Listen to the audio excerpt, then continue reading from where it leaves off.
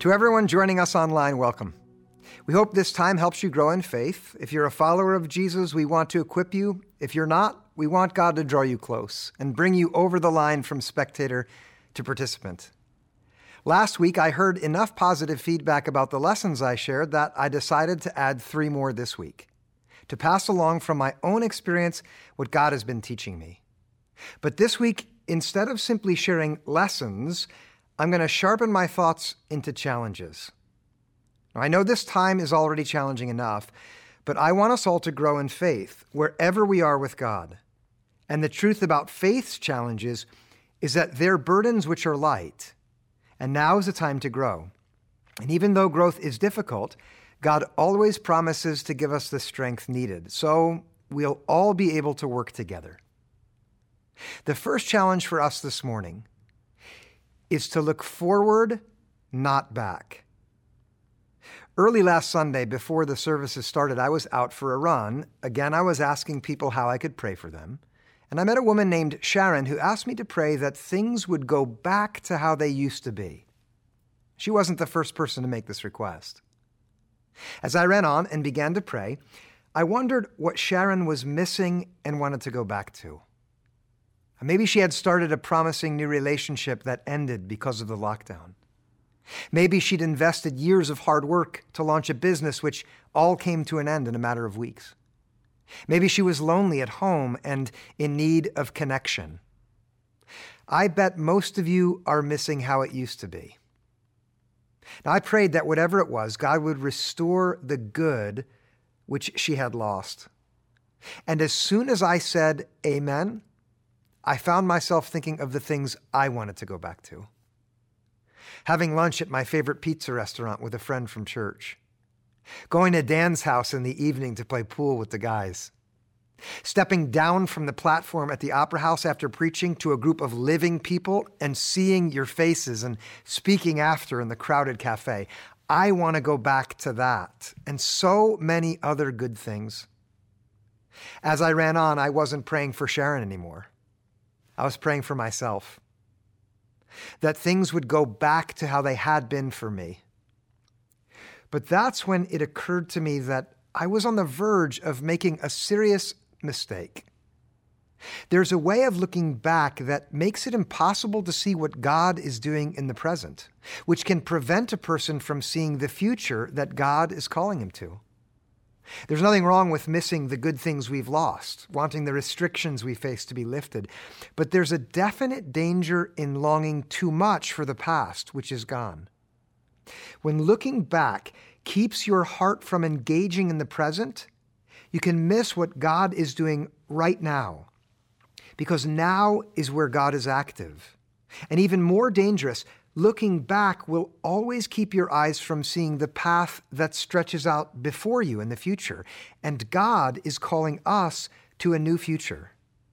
Right now, He's wanting each and every one of us to see the new thing He's ready to do in the present and in the days ahead.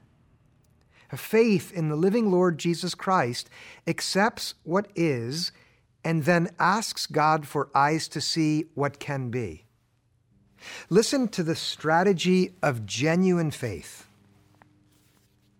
This one thing I do, forgetting what lies behind and straining forward to what lies ahead, I press on toward the goal for the prize of the upward call of God in Christ Jesus. That's Philippians 3:13 and 14. The Apostle Paul wrote this as a way of challenging the Christians at Philippi, who had plenty of unwanted difficulties in the present and loss behind them. Paul did too, so they all knew the temptation of wanting to go back to easier times. But faith in the living God looks forward and seeks always the next steps ahead, wanting to move to the new future more than returning to the old past. Look again at this phrase, the upward call of God in Christ Jesus. The upward call is the path that one follows when her values and priorities and aims are shaped first by her relationship with God in Christ. Think about your own priorities for a moment. Think about where they come from. Most days, it's the great river of obligations and busyness we find ourselves swept up in that shapes our goals. The atmosphere at the office building, the ambitions of our peers, the great crowd at school that pushes us along in the same direction as everyone else is walking in. Ask yourself this question: do I really want to have all of that back right now? With everything halted, this is a time of real opportunity. A time to decide, some of the things back there, I'm going to leave them for good. Now I'll turn my eyes in this new direction, forward, and let things that are new come into being. Now God's priorities are going to shape my aims. If you've never stopped your forward progress in life and changed directions because of an encounter with Jesus, do that now. Let this great disruption of 2020 be your turnaround. Let it be your season to repent. That means admit you've been going in the wrong direction and turn around. God is ready for you to get on a new path with Him. He loves that. Start walking now with Jesus. Now is the time for you to begin living for the one who died and was raised for you. The first challenge this morning is to look forward and not back. Now, all this was fresh in my mind when I came into my kitchen Sunday morning, put on my oatmeal, and sat down at the table to join the live stream for our first service. I opened my laptop, and the first name I recognized in the comments, it's like I'm instantly back in the Opera House, sitting in my seat up front and on the left and singing way too loud when all at once the sound on my laptop cuts out. It's awkward, and I groan. And I think to myself, it's okay. When we finally meet again all together, then we'll be able to be the church again. Then came the announcement from Jared with the images of the new building.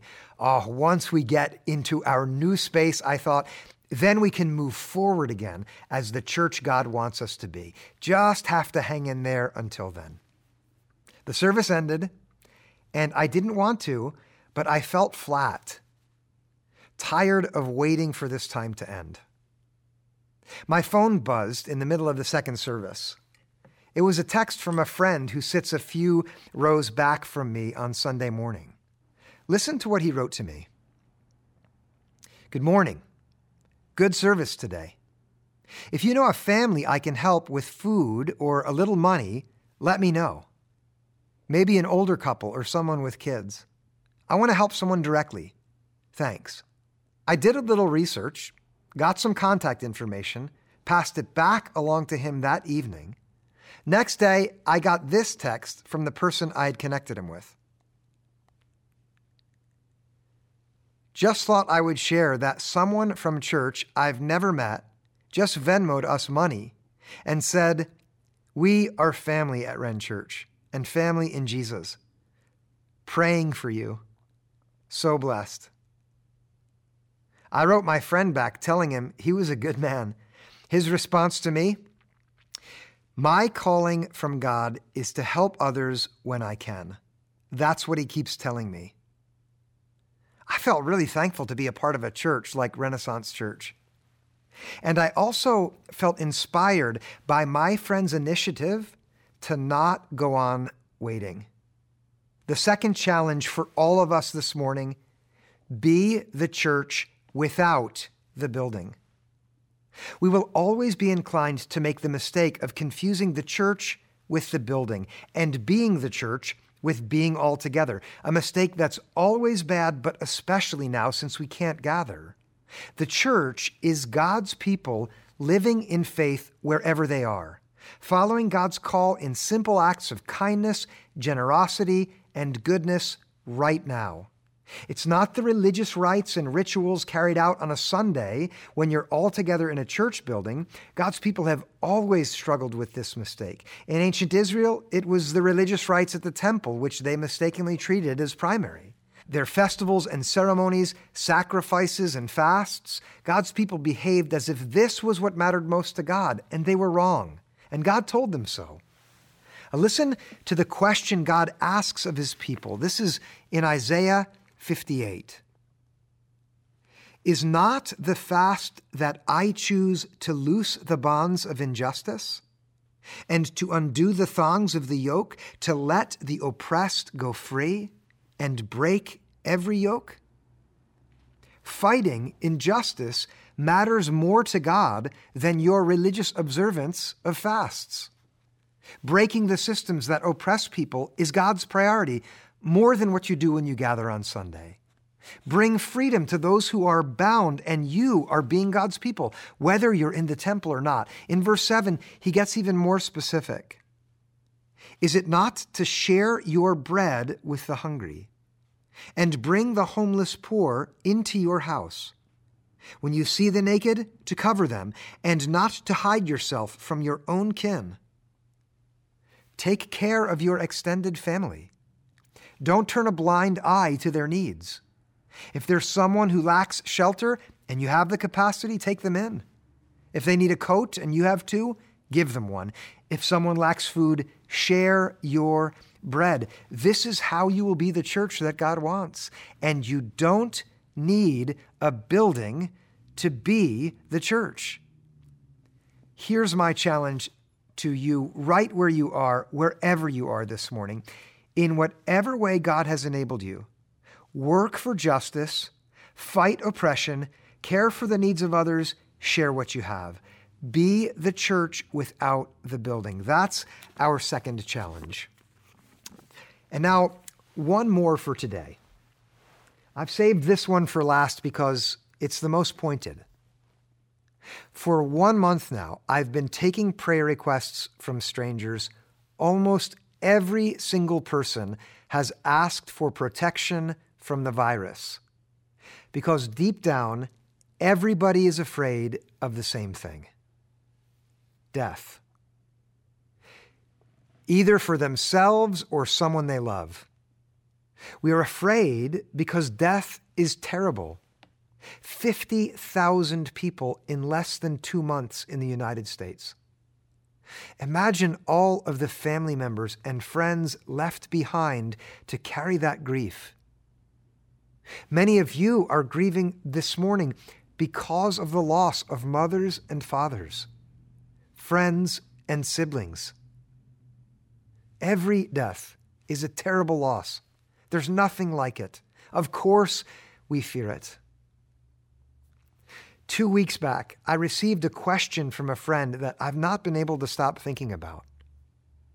He asked if I thought there was anything to fear more than death. His question brought me back to my freshman year of college.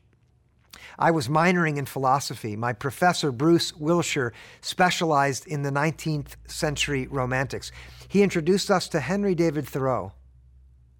Tired of the distractions and busyness of everyday life, wanting to reconnect with what was essential, Thoreau decided to leave the city behind, headed off into the woods, and built a small cabin beside Walden Pond where he stayed alone for a year.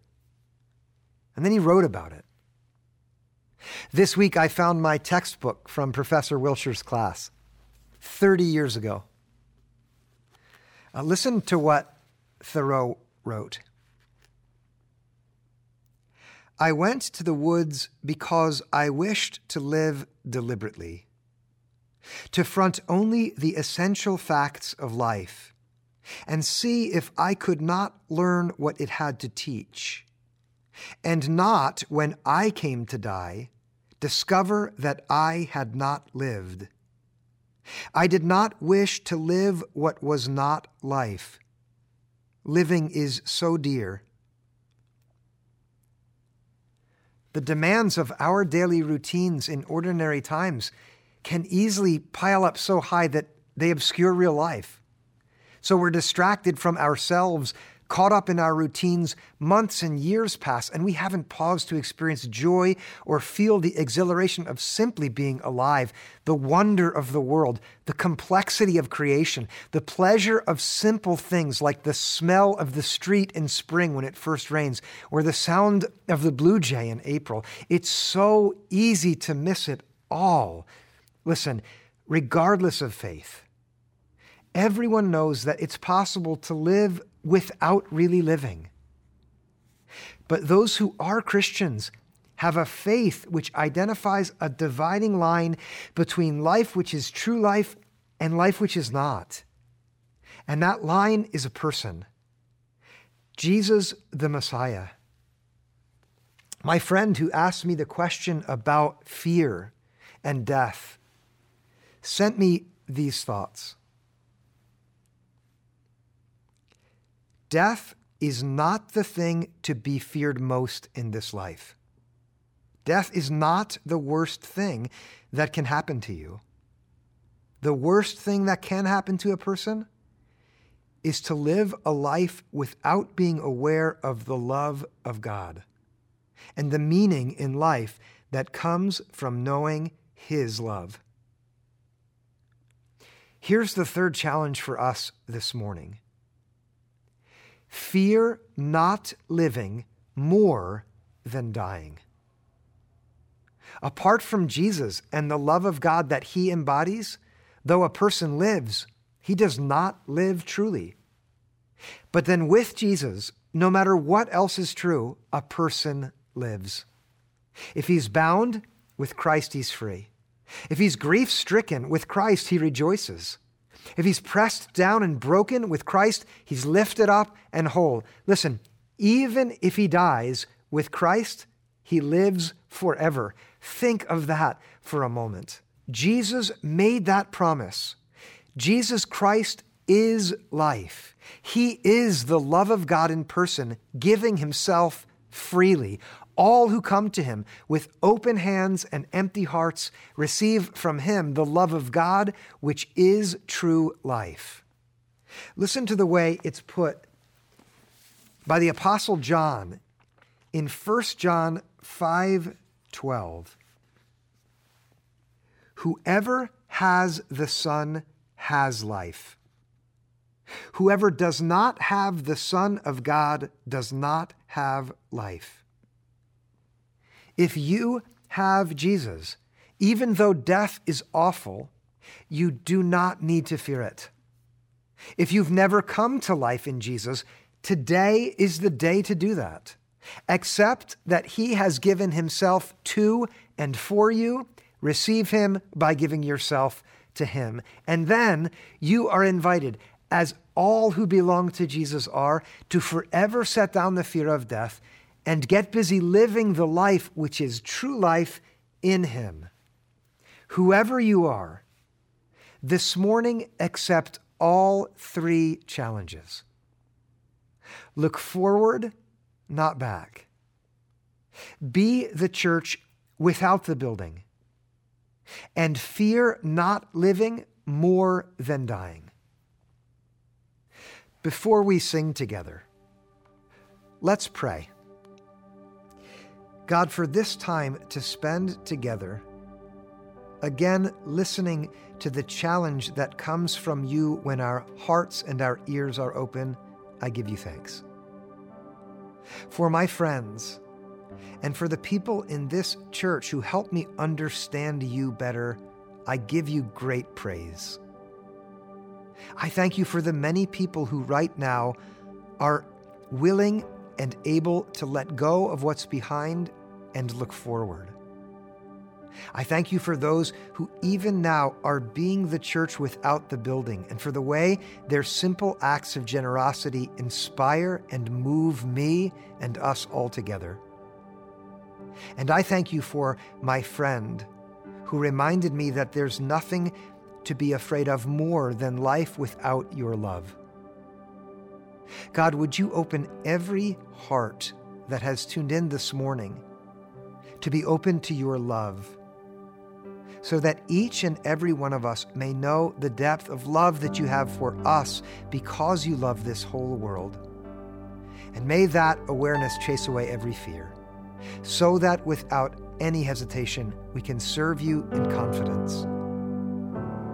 I pray for this in the name of Jesus, who loved us and gave himself for us. Amen.